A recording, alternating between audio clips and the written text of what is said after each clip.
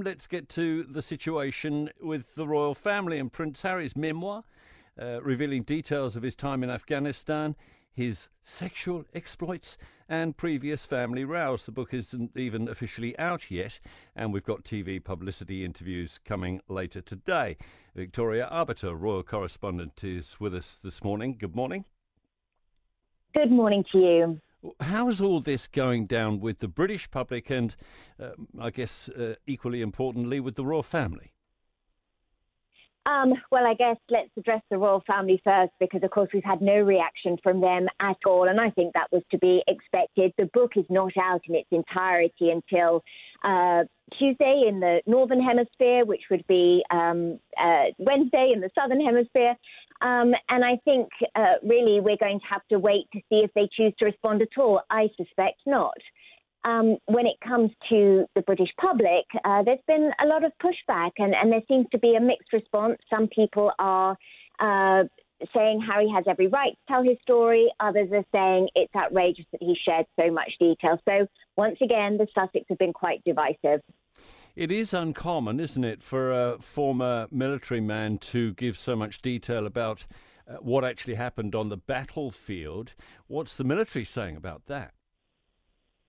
Well, there's been, again, a lot of pushback from the military, and I think it is important to note here, though, that these quotes have been taken out of context and largely from a Spanish translation. And we do have to allow room for that, because how Harry chooses to reveal his it's a kill count, essentially, that's what it is, during his time in Afghanistan, we're not entirely sure yet. We haven't seen the full book. Having said that, a vast number of military personnel have come out and said, regardless of the context, regardless of the scenario, you never reveal your kill count. It's just considered the ultimate no-no.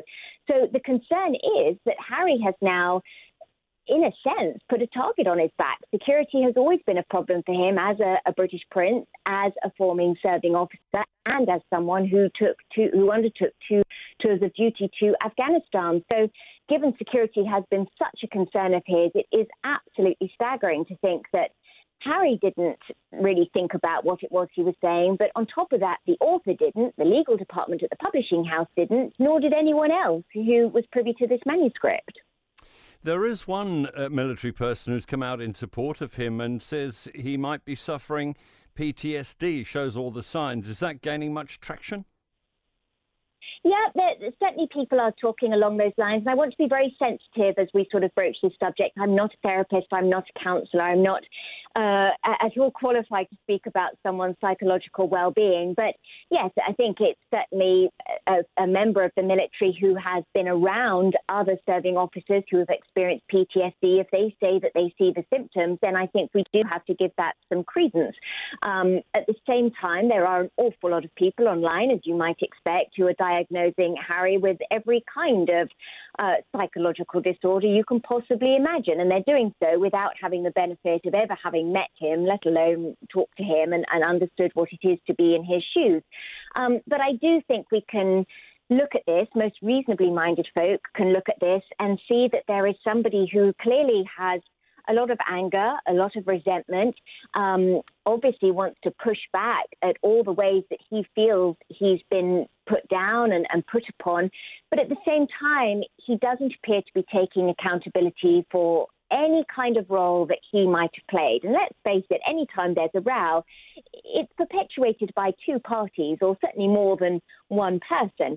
So I think that's getting a bit of pushback as well, the fact that Harry is not showing any kind of sign of recognising that he has played a role in some of what's happened. Could they possibly do any more damage? This has to be it, doesn't it? You would hope so. But there's been a lot of speculation along the lines of the fact that you may remember in the Oprah interview, Harry and Meghan alluded to there being a potential royal racist, that someone in the royal family questioned how dark Archie's skin might be. It was a startling allegation, and one that had the potential to be hugely damaging. And everyone who has seen the full manuscript at this point says there is absolutely no reference to that in Harry's manuscript. And given the detail that he has shared, that seems like a pretty big topic to have remained off limits. So some have speculated, and I want to really stress the fact this is speculation, it has not been confirmed, that perhaps Harry has not broached that topic because it's possible the Duchess of Sussex also wants to write a memoir, and that maybe that's a topic she will explore. Who knows? But I certainly hope, given today, January 8th here in America, today is the 3-year anniversary of Harry and Meghan's departure from the royal family, and the only people still talking about it are the two of them. So hopefully this has been cathartic, and hopefully they'll move on. Victoria Arbiter, royal correspondent. One of the scariest things you can hear as a parent is quiet. But if you do get a little quiet time, have a listen to The Parenting Hangover. It's not scary at all. If I bump into a couple and they have a boy and they have a girl, and I'm like, oh, boy, girl, snip. You've got a boy, you've got a girl, get the snip. You're done. You get to figure out what it's like raising a girl, you get to figure out what it's like raising a boy, save yourself a shit ton of stress and money. You've got your perfect little family. The Parenting Hangover with Clint and Jordan. New episodes every Thursday on iHeartRadio or wherever you get your podcasts.